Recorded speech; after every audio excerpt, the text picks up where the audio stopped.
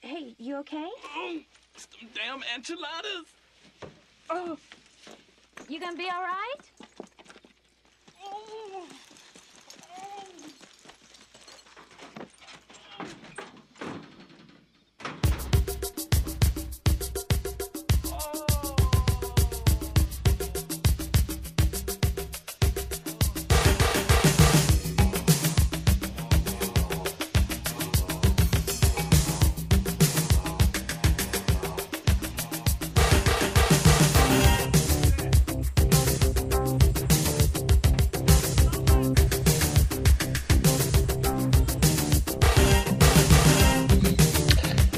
Ciao a tutti, benvenuti in un altro episodio speciale di It's Them Damn Enchiladas, the podcast, where we mostly talk about horror movies with a splash of video games, television, comic books, and beer.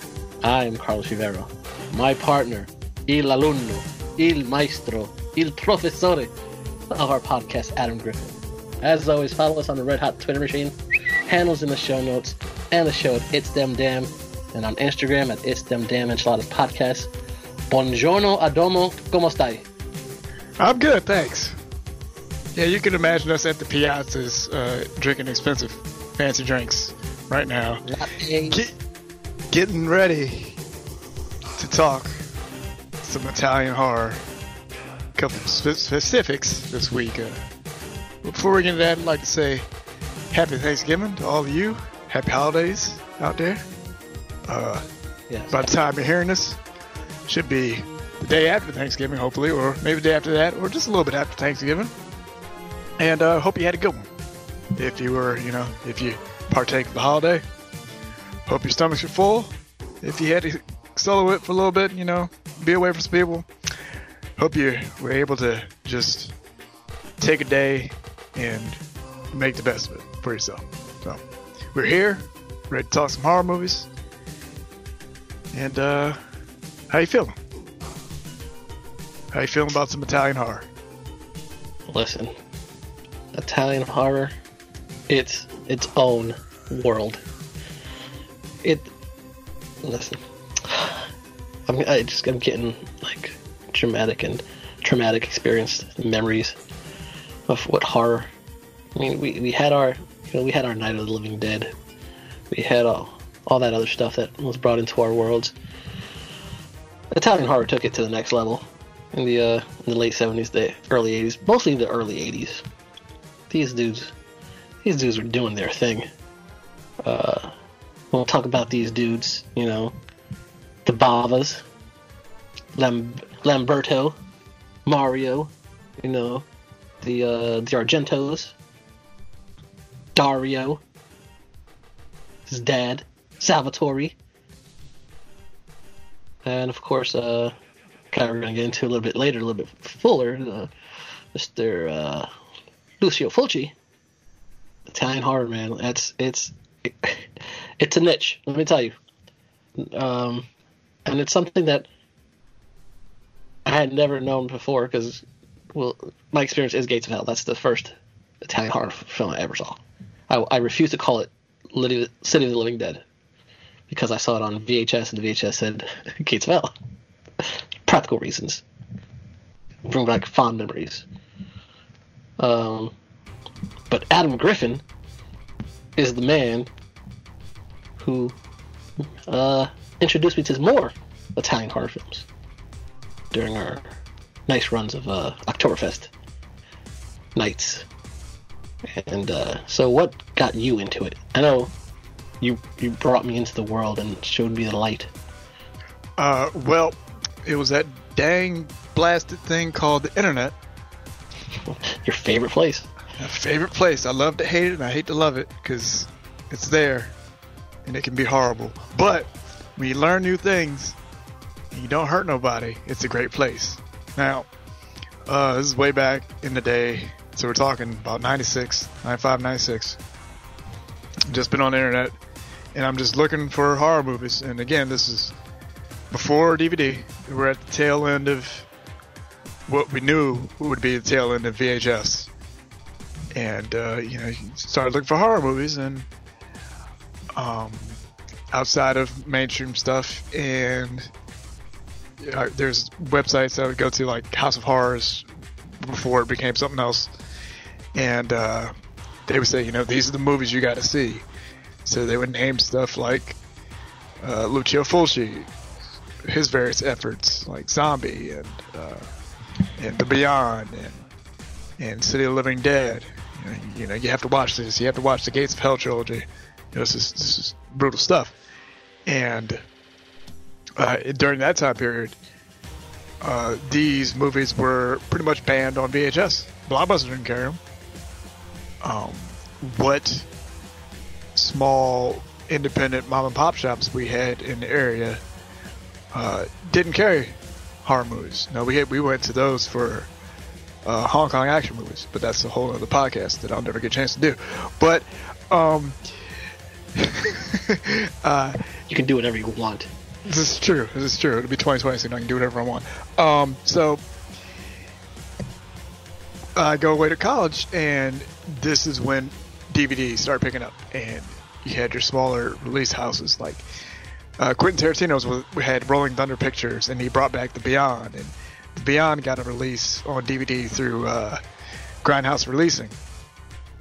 So it was this big movement out of nowhere.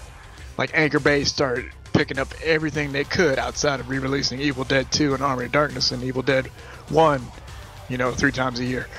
But it was an amazing time, and once this stuff started coming out, I was just buying whatever I could because I was a dumb kid who was away at school.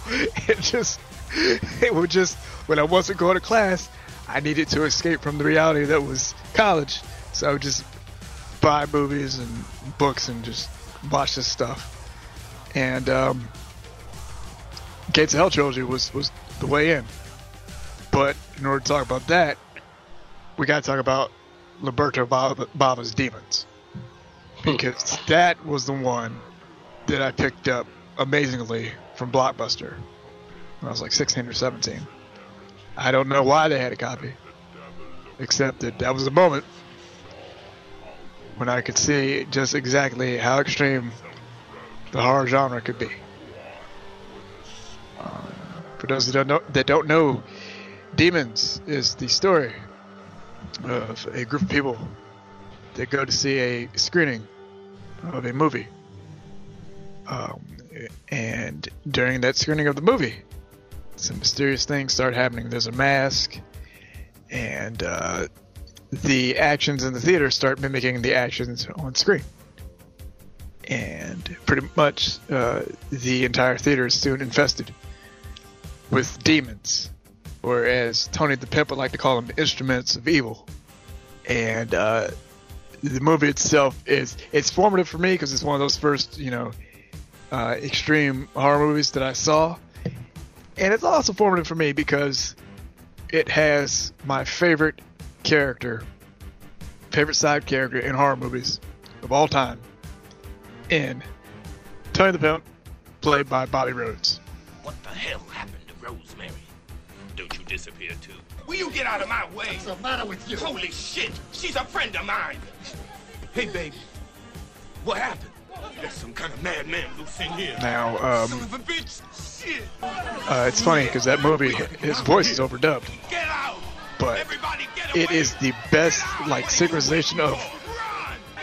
dub voice and actor performance that I have ever seen. It is fantastic for all the right ways and all the wrong ways, because this dude sounds like Foghorn Leghorn, and it is fucking amazing. I mean, you introduced me to Tony the Pimp and Demons. Actually, a shout out. We watched this with Mr. Roger. That's right. For our dear friend who passed away, for Doran's Passion Party. Jesus Christ, that's a long time ago. Yeah, wow. Yeah, we're old. Well, I'm older, but we're old. And you didn't say anything. You just, hey, we're gonna watch this. I'm like, all right. And then the iconic Bobby Rhodes. Oh my God. First off, the man should have been the survivor, final survivor, but Well, yeah.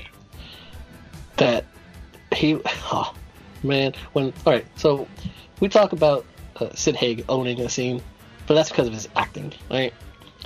Bobby Rhodes owns this entire movie for the short time that he's in it by his actions, by his over-the-top lines, and the fact that he's a pimp, which is awesome for a horror movie.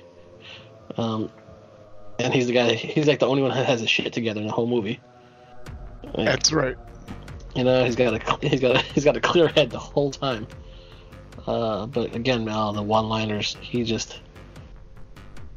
it stood out. Like, Especially in a movie like that, where it actually has a story going on,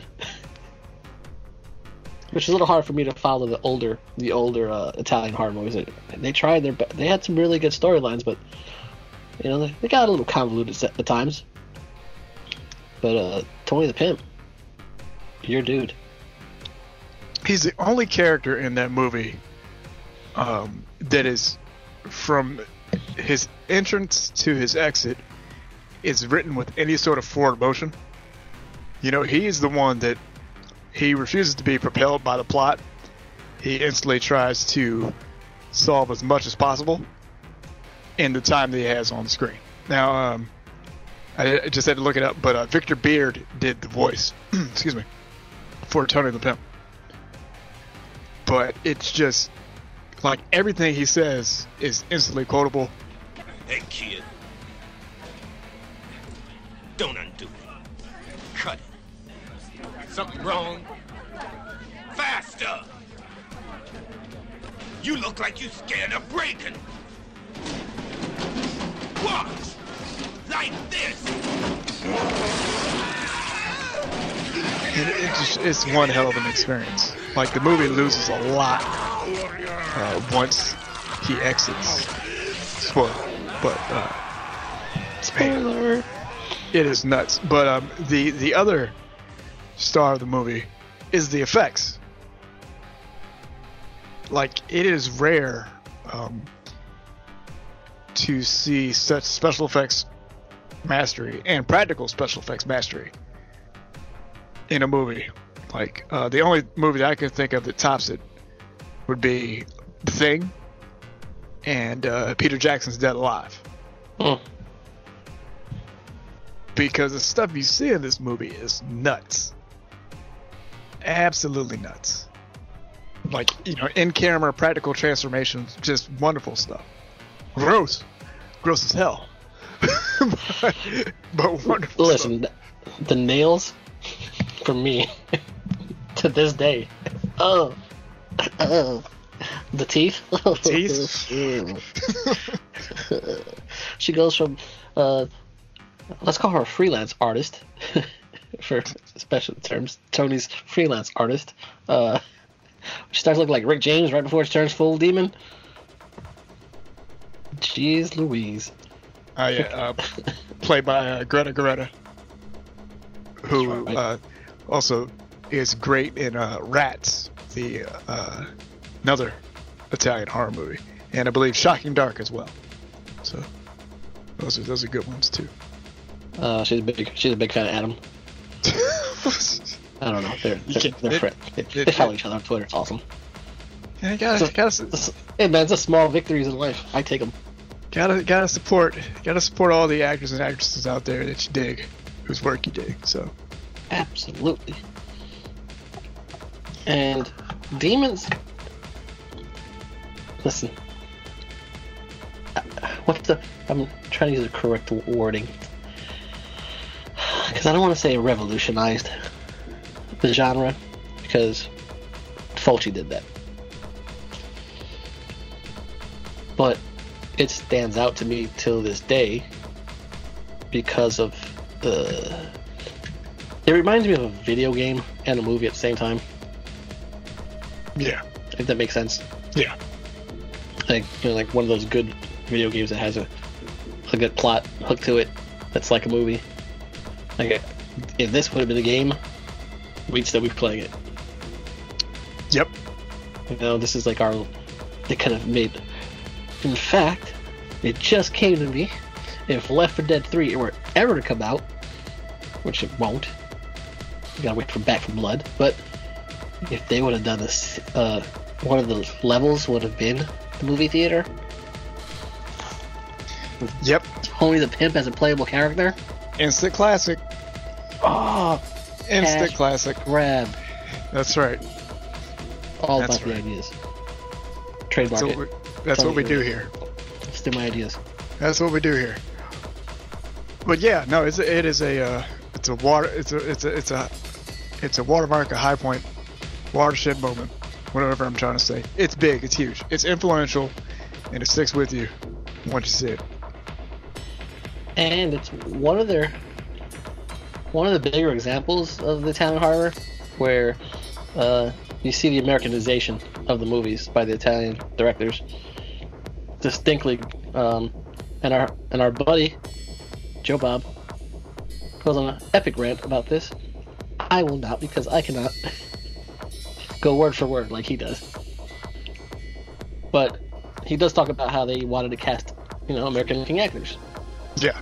Like Bobby Rhodes, he passed for, which is weird at the time. Thinking about it now, that we would, I'm not trying to be not trying to be political or anything like that, or controversial. Back then, that's what people did. They still do it today, unfortunately, when they cast people because they look a certain way. Right. But the directors, they cast people who looked American. Yeah. To the fact that in some cases, some of the actors were American actors. And we'll talk about that. Well, I'm talking about it now. So, John Saxon. Yeah. What do we know John Saxon from? Well, we've discussed his work on the show before, as in like in A Nightmare on Elm Street or Dream Warriors. Correct. And he's in Tenebrae. That's right. And they still dub him. With his own voice. Just... Christopher George. Yeah, Christopher George, pieces. He was a big actor in the 50s and 60s. Huge. He had his own show, Rat Pack, I think. Yep. Awesome. I think him. Well, when you're watching City of the Living Dead, it actually doesn't look like they dubbed his lines. Right. Yeah. Or it was done really well. Yeah. Anthony Franciosa, born and bred in New York. Yeah. Good old Peter Neal. Yep. And then, that's what got me. Because once I saw Demons, I was like, oh man, I gotta watch all the Bavas. I gotta watch all the Argentos. Then I saw Suspiria. Yep. And I managed to sit through that epic, because it is not a short movie. Yeah, Suspiria does a number. Well, of course. I mean, Suspiria's, which is funny because we're going to talk about the Gates of Hell trilogy. But Suspiria is part of the Three Mothers trilogy. Yeah. And the quote unquote Three Mothers trilogy. Well, there's Suspiria, there's Inferno, and then everyone tries to forget Mother of Tears. But yeah, and it's interesting. Like I look at like the Gates of Hell trilogy has always been a fun one because it's based around the idea that there are 7 doorways to hell, and we only ended up seeing 3 instances of where these doorways could potentially appear. Now, we'll get to what that kind of means later, but City of the Living Dead is the first one. Gates of Hell, as you call it, since you refuse to call it by its original name, or its original English name. Hey. Gates of Hell is the Americanized. When I saw it. Yeah, I know you've explained it. Okay. I understand. And I saw it when I was 8 years old. We've talked about it before. Yes. You have this movie. I have RoboCop. Yes. Now, the setup for this is that a priest commits suicide in a cemetery via hanging, and that that causes a rupture in the space-time continuum, whatever, and this gate is now open, and he attacks people, conjures up zombies that can teleport and do all this fun stuff. Because teleporting zombies is rad as hell. It's a good effect. And in 1980, he has teleporting zombies. So it's groundbreaking stuff. It's great. So the crux of this is that this medium, played by Catriona McCall, this medium kind of witnesses this on the astral plane, I suppose you can call it, and fucking dies. Right? Her heart stops, or pretty much is imperceptible that she is alive. And we'll come back to this later. They bury her. They put her in a coffin, put her in the ground, and Before we get to that. Yep. Before we get to the part where they bury her, the sergeant that comes to investigate this death. What are you on, grass? What kind of grass you smoking? So he's convinced that this lady died and they imagined it because they were smoking grass. Yeah. That was his line of questioning. That's where he was going, and they went to that well quite often in the 10 minutes that he's in that movie. That's right. Okay, sorry. That's okay. So she's almost gets buried alive. This investigative journalist busts through with a pickaxe, so she almost dies again after she somehow revives. And we'll get back to this later because it's an important point. The fact that she's apparently alive again. So the gate to hell has opened, and this big ass invasion is going to happen on All Saints Day, which is a couple days away and everything. And all this weird shit starts happening, and there's rotting corpses and just completely screwed up stuff as this priest keeps reappearing, and even worse shit happens. He's ripping people's brains out the back of their skulls. And then there's the incident in the car. Nope. What happens in the car? Nope. No, I hate you. These two, this young couple, try to get it on. And then she just senses something. She senses something that's watching them. So, dude flips on the lights. There's nothing there. Oh, wait, hold on. There's a vision of there's the priest hanging. Oh, no, the priest is not there anymore. Oh, wait, the priest is now by the window. And then it happens where all of her insides decide to come out through her mouth. And not just a little bit of her insides. Every organ in her body. Intestines. I saw liver. I learned the human anatomy that day at the tender age of 8. And every time that scene comes on, I'm still scarred. Scarred. So that's what happens in the car. It is one of the most fucked up things you're ever going to see on screen. Because okay, so the idea behind all these movies is that there's an incident and reality breaks. Now, in this scene, reality breaks. Because there is no way in hell this is happening. No way in hell it can happen. But it totally happens and you see it. You know, they did that with a mixture of practical effects, actual sheep's intestines in the actress's mouth, a dummy head that would forcefully vomit more intestines. So it's a mix of a whole lot of stuff, and I'm sure it reeked on set inside that car. So yeah, so you know, lots of fucked up stuff happening in this movie. People getting killed by drilling lathes. There's more people getting their brains yanked out the back of their skull. There's maggots coming through windows. Maggots. You know. So zombies, ghouls, whatever the hell, they're all teleporting and killing people.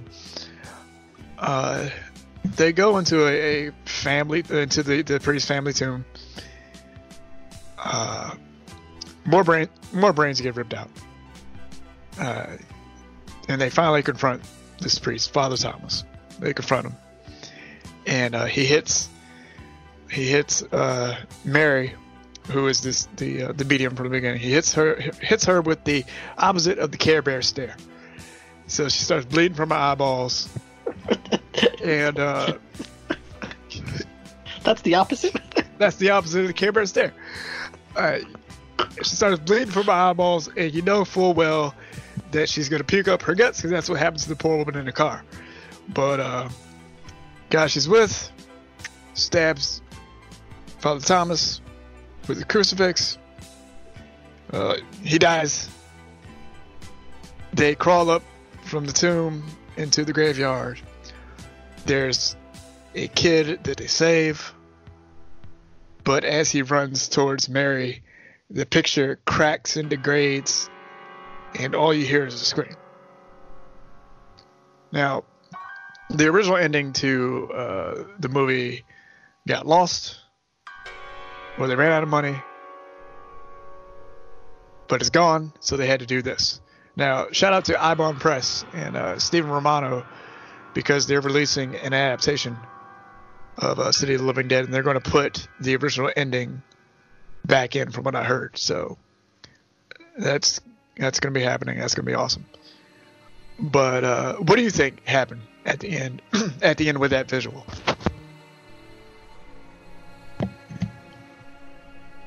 Well, after finally opening my second eye, because I closed the first, I closed my eyes halfway through the movie the first time. I was, doing one of those where I was like, one hand and looking through one eye the rest of the movie. Yep. Especially after the sex doll came out, because my dad was like, what I don't get is my dad was like, there's a sex doll, cover your eyes. Well, he didn't say sex doll, but he said, cover your eyes. I was like, all right. But he didn't make me cover my eyes for the goddamn guts coming out the mouth. Priorities, I suppose.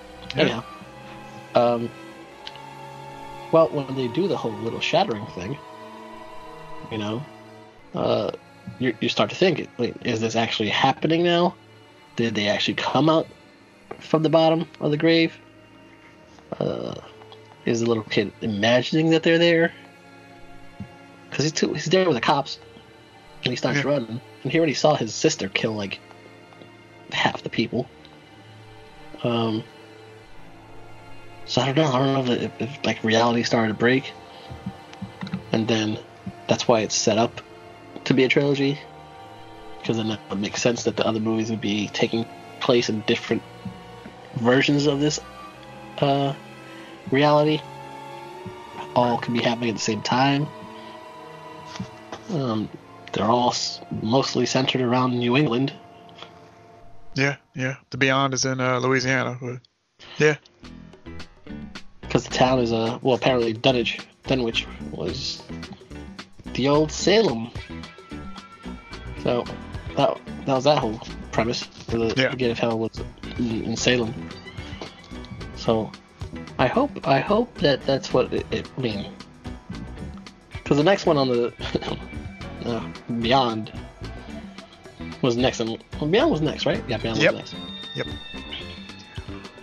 And that's very similar to Beyond too. But before we get to that, what do you think happened at the end? Well, it comes back to Mary, and the fact that she was in a coffin. And what do they do to people before they put them in coffins? Well, they're usually dead, so yeah. Put that stuff in them. Yeah. All right. So if reality breaks, right, and this force brings the only person that actually saw the inciting act back, and then she completes her mission, right? Mm-hmm. I think the end of the movie, Mary dies again because you're seeing it from her viewpoint. Kids running. Reality breaks from the right to the left across the screen, and then she screams, and that's it. So she's dead again. Yep. She came back to close the gate because she saw it open. Huh. Look at you making an educated analysis of that. That's what I do. Yes, I you have do. I have too much time to think. And when thinking happens, I like to think about one of my favorite movies of all time, in the horror genre or otherwise. The second movie in the Gates of Hell trilogy, The Beyond. Look at that professional segue. My lord. You're good. Like, again, like this was one of those that came back. So when it was released on DVD for the first time, it was also a limited edition 10. I bought the limited edition 10. I watched this thing, and this movie fucked me up. Like, it is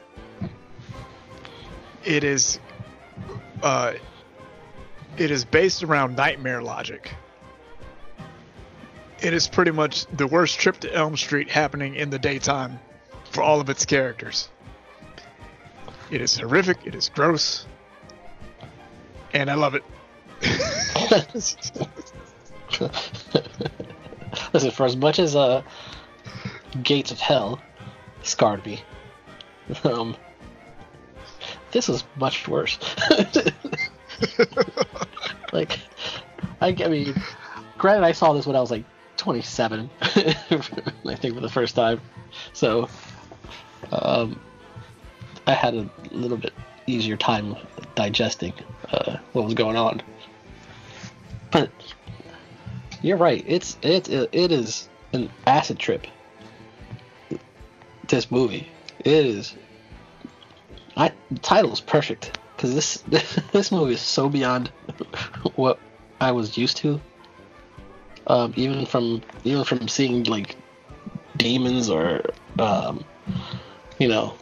the Gates of Hell. There was just some stuff from the beginning. From the beginning, this movie was already that opening scene. You knew shit was gonna just go on the entire time. Yeah. So this one is like it opens, with the painter back in the early 1900s, and he's been painting this otherworldly vista, but he's also got the Book of Ibon, which is it can open these doorways. So townspeople are like, well, we don't want this shit around here. So they go pay him a visit. They whip this dude with a chain, flay his face open in the process, nail him to the wall. So, and you see all of it because, Italian art, don't pull no punches.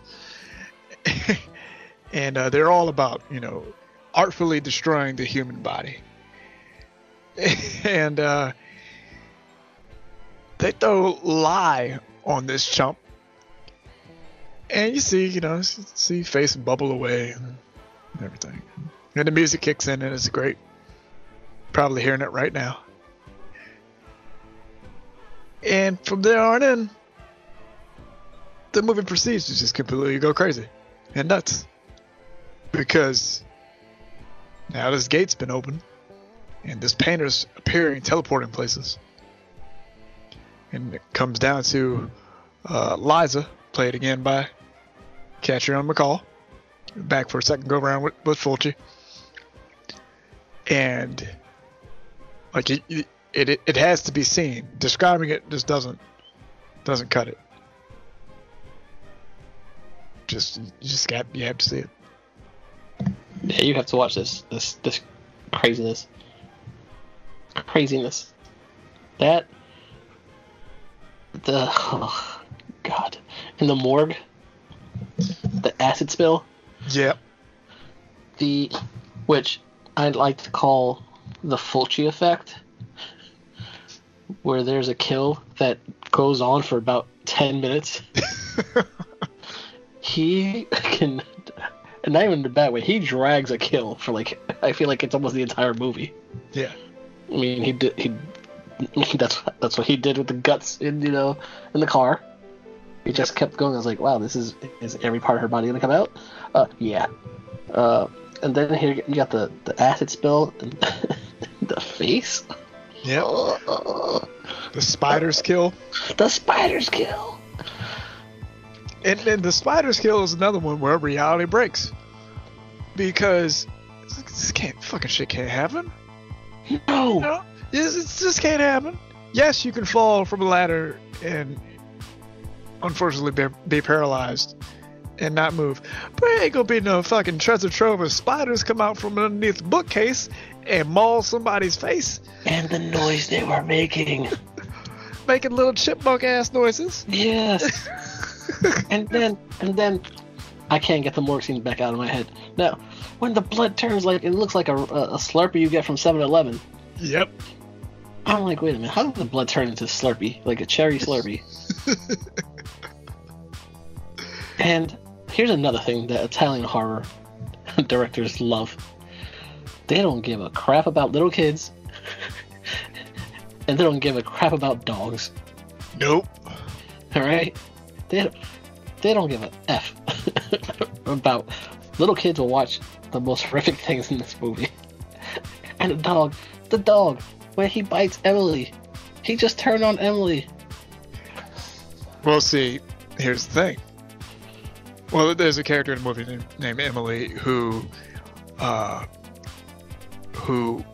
went to the Beyond and escaped, pretty much. So eventually all the denizens of the Beyond come back for her. She's blind because what you see in the Beyond scars you to the point where you can't see, which makes sense. You know, if you glimpse the infinite unknown, how can you see anything else? You can't. So the zombies come for her, and she's got her guard dog, Dickie. Now Dickie runs out to attack because Emily says to attack, Dickie, attack. Dickie attacks. But when Dickie comes back into the frame, his face is laid open. And you only see it for an instant. And then she's like, attack, Dickie, attack. But since he works for the zombies now, it works. He attacks her. And man, he does attack her. Oh, man. And it is fucked up. It's so bad. I just looked at my dog like, you fucking try this. There's no more love for you. All bets are off. But I want to talk about the ending really quick because we still got one more movie, and yeah, man. The stopwatch isn't going, but the ending is one of my favorite endings of all time. It's like one of my favorite movies of all time. The ending's one of my favorite endings of all time because for a brief second you think that everything's going to be okay until you realize that there's no damn way that they can go from the hospital, which they got to by car, go down a set of steps, and suddenly appear underneath the hotel where all this shit started. Mm-hmm. So once again, reality breaks. And you think they're going to make it, but then it starts adding up like there's no way they can do that. You have just, you've just broken space-time continuum. How can this be? So they move forward through this underground passage, and where do they end up? The Beyond. And as you kind of see them realize it, they start running, and it's endless. And, you know, there's no edge to it. It's just this, it is the greatest beach shore in existence. Just swallowed by mist and time, and there's no escaping it. And the camera pushes in on their eyes, and their eyes are now blind. And as they come to the realization of where they are, the movie ends and they disappear. It's fucking phenomenal. It's a great flick. It is. It's great. It's a great flick. Absolutely wonderful flick. Gory as hell. Yep. But what else do you expect from the Godfather of Gore, as he's been referred to? That's right. Him and his high level of visceral, graphic violence. Well, I know what I didn't expect. What was that? This little ass kid named Bob ruining House by the Cemetery. Listen. Who the fuck names their kid Bob? What's his name? Bob. Ain't that a big Psychopath. And they don't even call they call him Bob the entire movie until the end, where she finally calls him Bobby when she's about to get filleted. Bob. I keep expecting a middle-aged man to come out of nowhere every time she yells his name. You don't call no little ass kid Bob or Craig. We've been through this. Bob and Craig should not be given names to kids. Those are grown ass names. Every Bob or Craig I've ever met has been at least 30 years old. I've never met kids named Bob or Craig.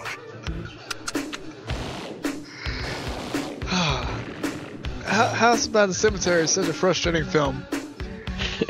Because, okay, if we said that the dubbing and acting of Bobby Rhodes in Demons is, you know, a great thing about that movie, the dubbing and acting for Bob in House by the Cemetery, I'm not going to discredit the work because somebody got paid to do that, so it's whatever.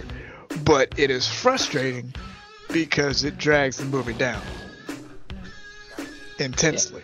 Yeah. Mm-hmm. It makes him annoying. Yeah.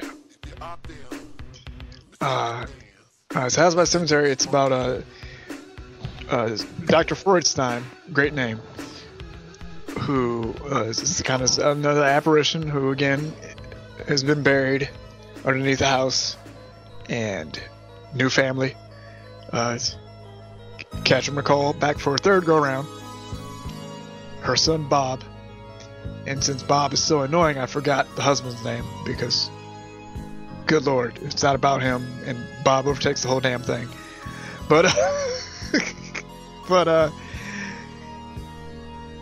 so Bob starts seeing this little girl along the way, and there's kind of this another break in space and time again, as there's a haunting and a ghost story, and it's time to figure some stuff out. So what happens is Freudstein conducted all these illegal experiments, and he is pretty much a zombie who's been killing people throughout the whole movie.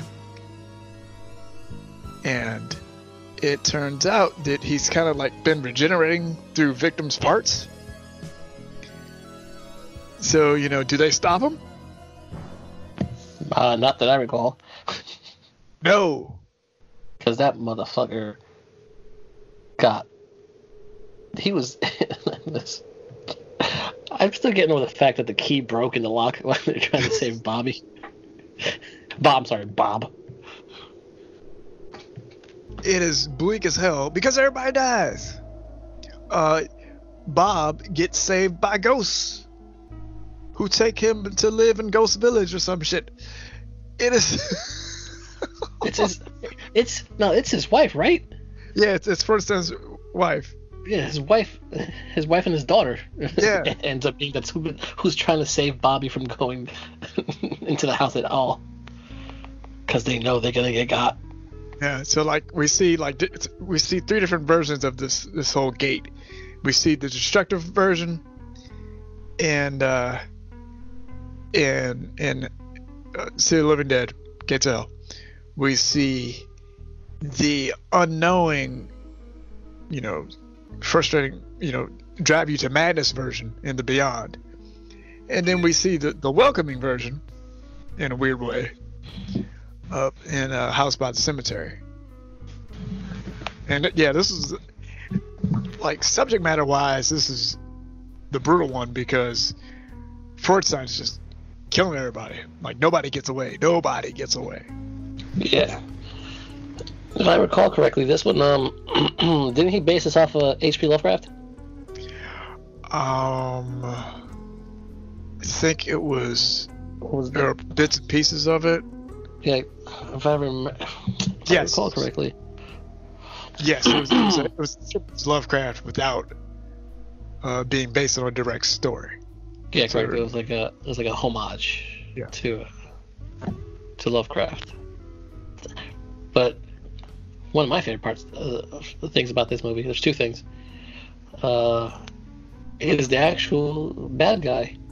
I love the visual of that of the Doctor. Yep. That's a creepy looking. Yeah. And that's and out of all the movies, it's a main villain. The story has a main villain. It's not just random demons coming and going, which is cool. And the fact that the dude fought a bat for like half the movie, that was cool. And that was the drawn out kill. There's a drawn out kill. The bat and the babysitter. So that's some alliteration in your kills there. Yeah. But for a good flip to this, check out We Are Still Here. It's starring Barbara Crampton. That's a good one. And it as we wrap up, I'd like to think of the fact that we never saw the other 4 examples of the gates. So I always wonder, like, what films would I add to it to kind of flesh things out of it. So I always pick, like, I want to hear these because I want to see if anything matches what I would. The Dead Hate the Living. We Are Still Here, which is what I just mentioned. Beyond the Gates, oddly enough, another another Barbara Crampton film, and The Dead Pit. Interesting. Now, could you not see? Well, this is part of its own trilogy, Prince of Darkness. Yes, I had that on here, but I moved it. Yeah, I mean, yes. Granted, it is part of its own little trilogy, but that would fit in this world. As above, so below. I could see it working. Yep. And what was that movie with Stephen Dorff? You say Stephen Dorff, mine instantly goes to Blade. I'm sorry. The Gate. The Gate. Yes. Stephen Dorff, Louis Tripp. Yes. Definitely. I can see those having a link to this world to flesh out the rest of the 7 doors of hell. Yes. Which is crazy. They say gates of hell, but in the movies they keep calling them doors. Yep. Well, I think the Beyond's American title was 7 Doorways of Death. And again, shout out to Eibon Press because they're releasing the Beyond in a comic adaptation. And issue number 1 is going to have a soundtrack to 7 Doors of Death. The original American soundtrack. Sweet. So that's going to be cool to check out. So shout out to them for reminding everyone that Fulci lives. But I mean, we could be here talking about Fulci all night, but the stopwatch has gone nuts. So we'll have to revisit more Fulci goodness at a later date, because coming up soon, in fact, next episode, we're going to be talking about sci-fi horror. And do you know why we're going to talk about sci-fi horror? Well, I mean, I do. But why? It will be officially season 2 of It's Them Enchiladas, the podcast. That's right. This is our 13th episode. Lucky number 13. Yes. That's right. So we will be starting season 2 with the next episode. Check back here for some Aliens talk, Predator talk, Resident Evil, Terminator, and that odd shift from pure horror to action horror. What does it mean? We'll try and figure it out. But with that said, that's going to be it for this episode of It's Them Damn Enchiladas, the podcast. You can check the show notes for all of our social media info. We got Twitter, we got iTunes, we got Spotify, we got Discord, we got a Tumblr, we got the works. Please feel free to leave us a review or do something as simple as telling your friends about us, because every little bit of buzz helps us grow in the long run. As always, podcast producer for the stars, Mark Warren, has been responsible for making us sound oh so spectacular. So thank you for all that you do, Mark. Right, we'll all go up there together. If we stick together, no one gets hurt. Got it? Until next time, please have fun. Watch horror movies. Remember to always drink responsibly and hydrate, hydrate, hydrate. Hydrate. Hydrate. Thank you for listening, and goodbye. Ciao, Bella.